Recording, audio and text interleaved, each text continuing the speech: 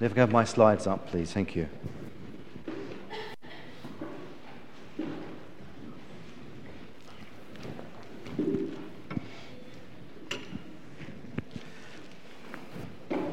And what's the first thing, boys and girls, we do before I tell you a story? You can remember? Yes? Imagination cream. So get your right hand, the opposite one to your left hand, okay? Your right hand, palm and forefinger of your right hand, and dig deep into the recesses of your pockets. If you haven't got a pocket, you may find it in your shoe, okay, or some other receptacle in your person, and you should find a little container looking just like that. Have you all got it? Show it to me. Make sure you've got the right one. Okay, good. Okay. Get this container, put it in your other hand, the left hand, hold nice and tight, undo the lid, put it somewhere safe, and get some of this cream and put it all over your face. Okay, don't forget behind your ears. Okay, that's the idea. And get the lid, put it on nice and tight, and put it back into your pocket, because you've just applied imagination cream. And imagination cream helps you do what? Go on, you first, Jacob. My lid rolled away. Sorry? Your lid's rolled away, did they? That's a bit of a pity. What does imagination cream help you do? It helps you imagine, that's right. Or imaginate, as someone once told me. Imagination cream helps you imagine. And I want you to imagine somewhere quite a long way from here. In fact, a place where we were living before we came down south to Essex. Because I want to tell you about a certain character called Gleneagle. In the Highlands of Scotland, on one of the many mountains of that region, there sits a large nest on a rocky outcrop thousands of feet above the sea. So high is this large nest, it's often buffeted by gale-force winds and soaked by heavy rain. But inhabitants of that lonely outcrop don't mind, as they are made of strong stuff. By nest standards, this nest is absolutely huge. In fact, giant would not be a too grand description. You see, the size of a nest is normally determined by the size of the bird. And the bird that nests in this particular nest could never be described as small, as the nest was home to a golden eagle family, and the mother eagle was about to hatch her very first chick. She sat on a large egg, giving it all the warmth she could muster high up on that hill, protecting it from the fierce wind and the mountain cold. It would not be long now, she knew, and she would become welcome into her home and into her nest, a little eagle chicklet. Then something moved beneath her.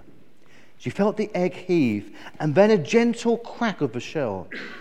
The mother eagle hopped off the egg and gave a loud squawk to call her husband, who was soaring above the nest. "Quick there," she shouted, "Junior's on his way."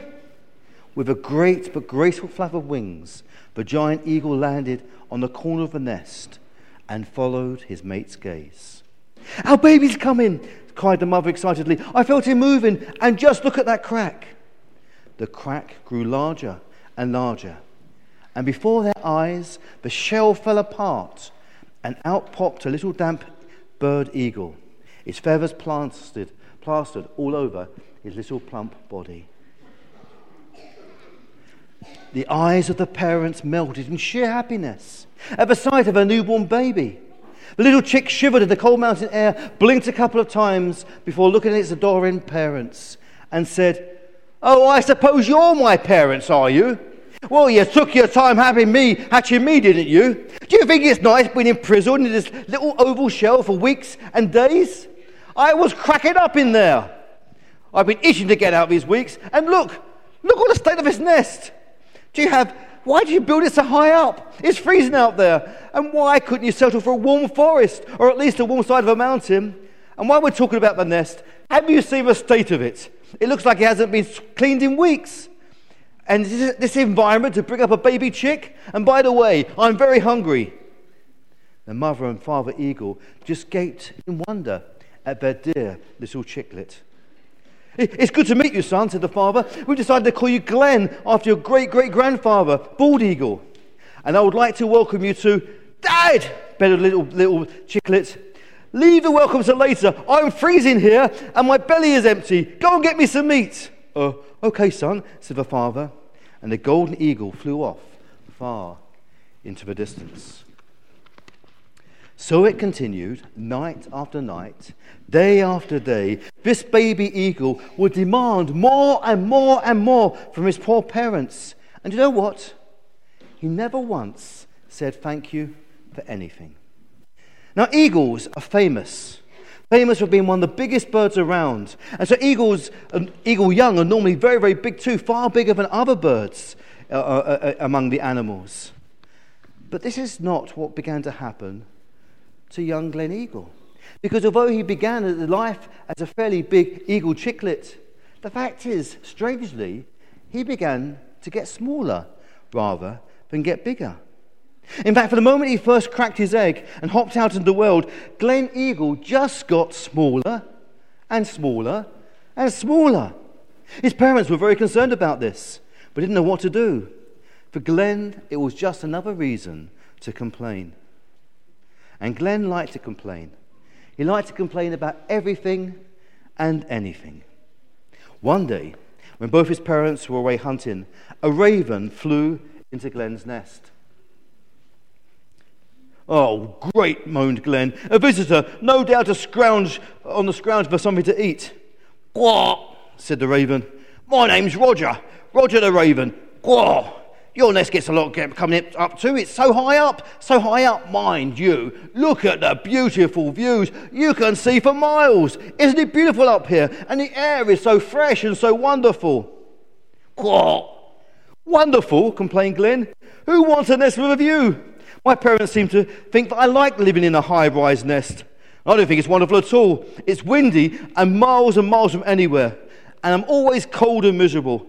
And if you think that I have food to spare for you, you're mistaken, so you might as well fly." "Quack," said the raven. "Actually, I've come here to welcome you to the neighbourhood. I heard that the eagles had a new baby and wanted to come and say hello. But aren't you a bit small for an eagle baby?" "Well, if all you can just do is comment about how small I am, you better go," squawked Glen. "But I want to help," said the raven. "Have you tried eating worms? We ravens give a lot of worms to our young, and it certainly helps them to grow." "Worms?" cried Glen. "Eat worms? I'm an eagle. I'm not a raven. I don't eat worms. We're too big and too beautiful to eat worms like common birds. If that's the best you can do, you best go. I don't need my nest made more untidy than it already is." So Roger the raven flew off in a huff, and Glen shrunk that little bit smaller. A couple of days later, a sparrow flew into his nest, and seeing Glen all by himself, flew into the nest for a chat. "Hi," he chirped cheerfully. "My name's Sam. I'm a sparrow. What are you doing in this eagle's nest?" "What am I doing in this eagle's nest?" squawked Glen. "It's my home. I live here, unfortunately." "Oh," chirped the sparrow. "It's just that such a large nest like this and so high up, I thought it was an eagle's nest, not a sparrow's." "I am an eagle," bellowed Glen. "I'm just a small eagle, that's all. Now what do you want, bothering me like this?" "Oh, I'm sorry," apologised the sparrow. "I just popped in to be friendly. I saw you sitting up here all by yourself and thought that you could use a friend." "Well, I don't need a friend," said Glen. "I just need to get big." "Have you tried leaving your nest occasionally and getting more exercise?" asked the sparrow. "I'll try everything to get away from your row," said Glen, and he hopped onto the edge of the nest and launched himself into the air. Glen flew around all day, trying to see if exercise is what he needed to get bigger, but it didn't work. Sam the sparrow flew away upset. And you know what? Glen just got a little bit smaller.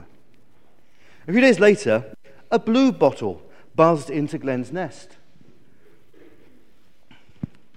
"Hello, buzzy insects. My name's Betty the Bluebottle. You're new around here, aren't you?" "Yes," said Glen. "Now what do you want?" "Oh, nothing," said the fly.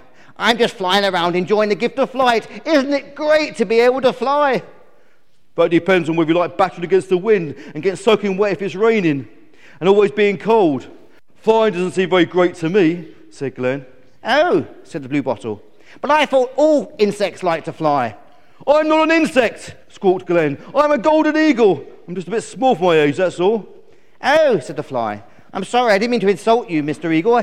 It must be great being an eagle. You may be a bit small on the small side, but you're still a lot bigger than me." "Maybe," said Glen. "But I should be a lot bigger than this. It's bad enough being an eagle without being a small eagle." I bet it's rubbish food that my mum and dad give me that makes me so small. Have you tried flapping your wings really fast like me? Said Betty. It sure gives me a buzz, and maybe it'll help you to grow as well. So Glenn copied the small insect and flapped his wings very, very fast as he could.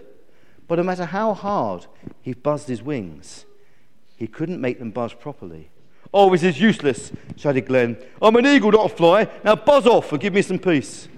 And so Betty the bluebottle flew off. And Glenn, do you know what?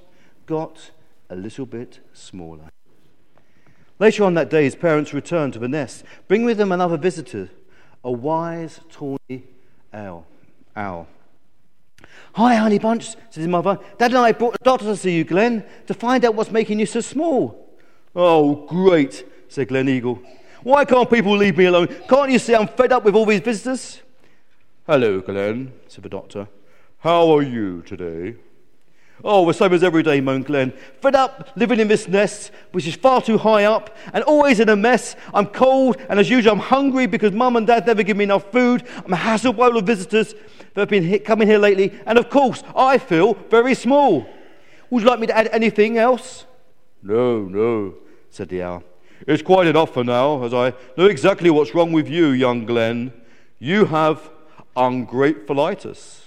A disease of the mind that means you're never thankful with anything. You always find fault. And as a result, you are getting smaller and smaller as a person. Oh, squawked Glenn. That's great, isn't it? That's great. It's my fault I'm getting smaller, is it? My fault if I never have anything to be thankful for. Here I am suffering in this cold nest with no food, no friends, incompetent parents, and it's all my fault. But look, cried the doctor. Even as you speak, you're getting smaller. And more you complain, the less you thank, and the less you thank, the smaller and the smaller you become. Oh, this is just typical of you, Mum and Dad, squawked Glenn. I have a problem with you. You go and bring me silly old owl and blames me for everything. And what can possibly get worse in my life? And suddenly the noise stopped. And not only the noise stopped, but Glenn disappeared. He got so small, but now he's moaning and complaining to the fleas and to the microbes about how difficult life is and how he's never happy because no one ever does anything nice for him, because no one is thankful, could ever be thankful like Glen Eagle. Glen Eagle was a big bird who became small because he never learnt how to say thank you. You know, boys and girls, and everyone else in the church, many people suffer from that disease, ungratefulitis, in the world in which we live. They suffer from ungratefulitis, but they're never happy with what they have, always wanting more, never thankful, never grateful.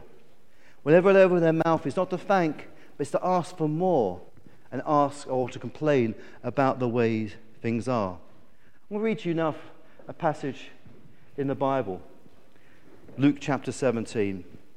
Here it's recorded. Can we have it just back on my slide, please? Thank you. Now on his way to Jerusalem, Jesus travelled along the border between Samaria and Galilee. As he was going into a village, 10 men who had leprosy met him. They stood at a distance and called out in a loud voice, Jesus, Master, have pity on us. When he saw them, he said, Go, show yourselves to the priests.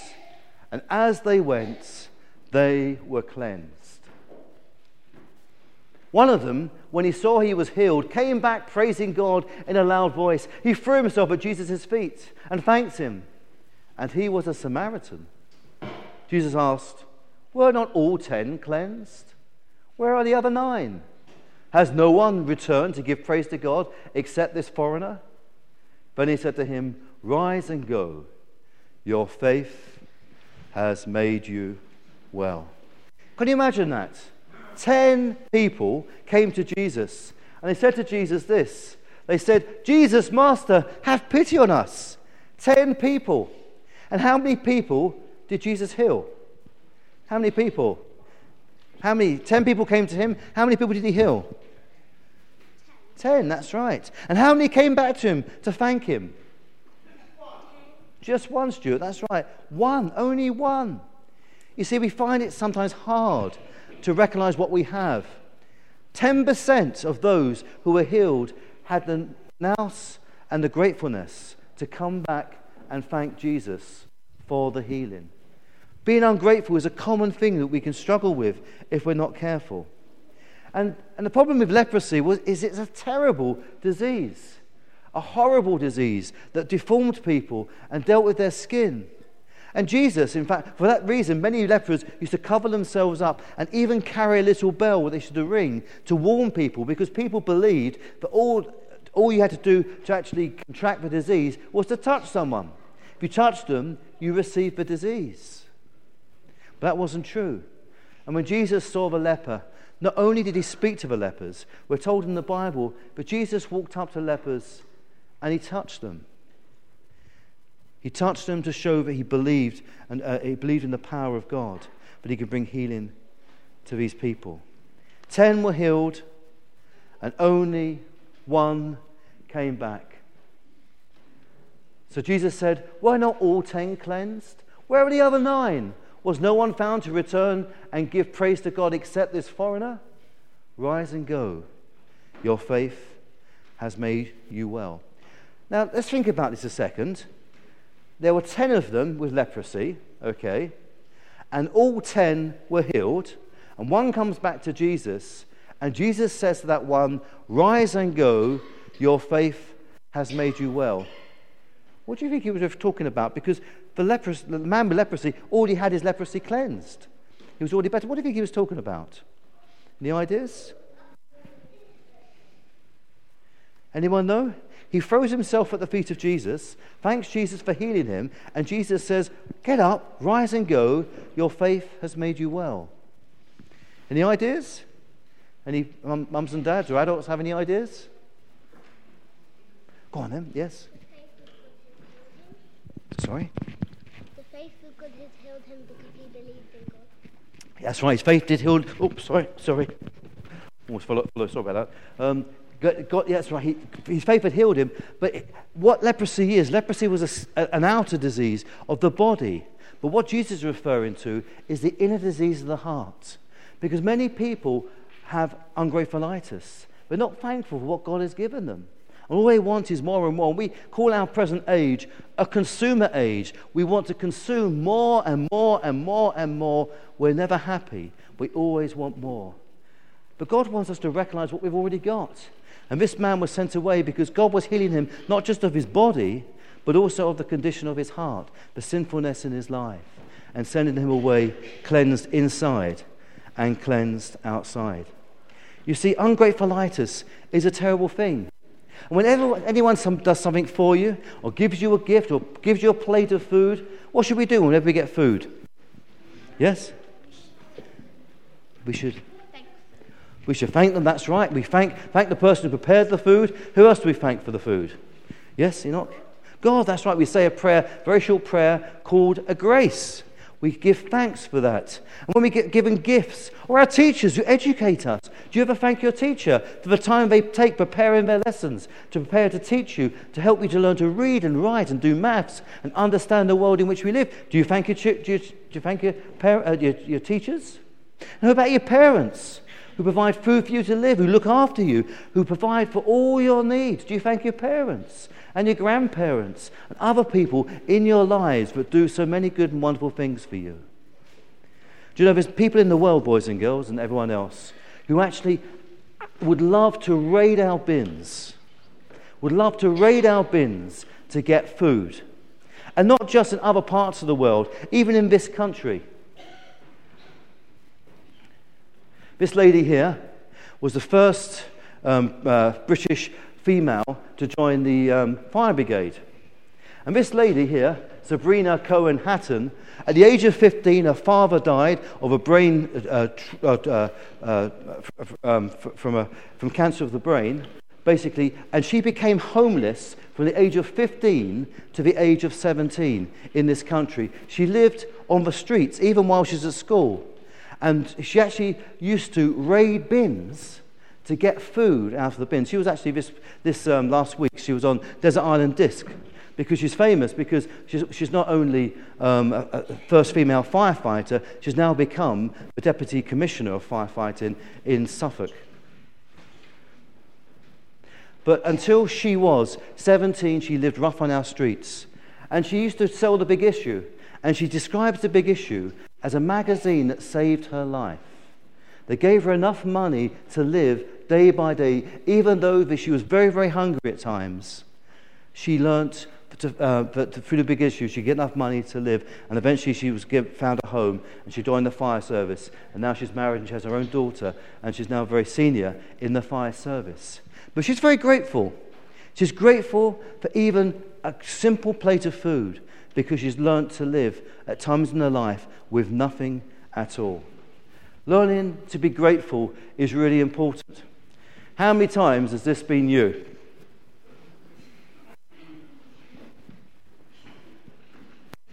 Mum and Dad try and serve you something lovely and healthy, and you just don't want to let it pass your lips.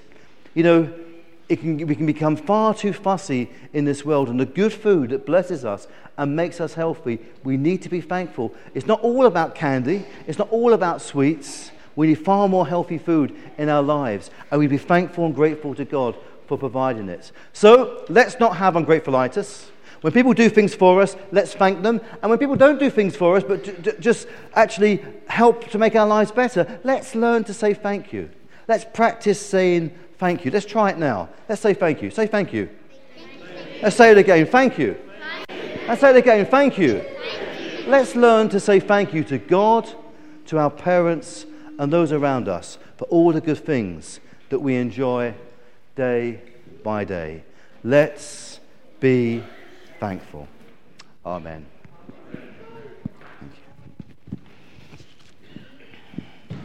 Now we're going to sing together our final song. It's a lovely harvest song. We plough the fields and scatter. Number 585.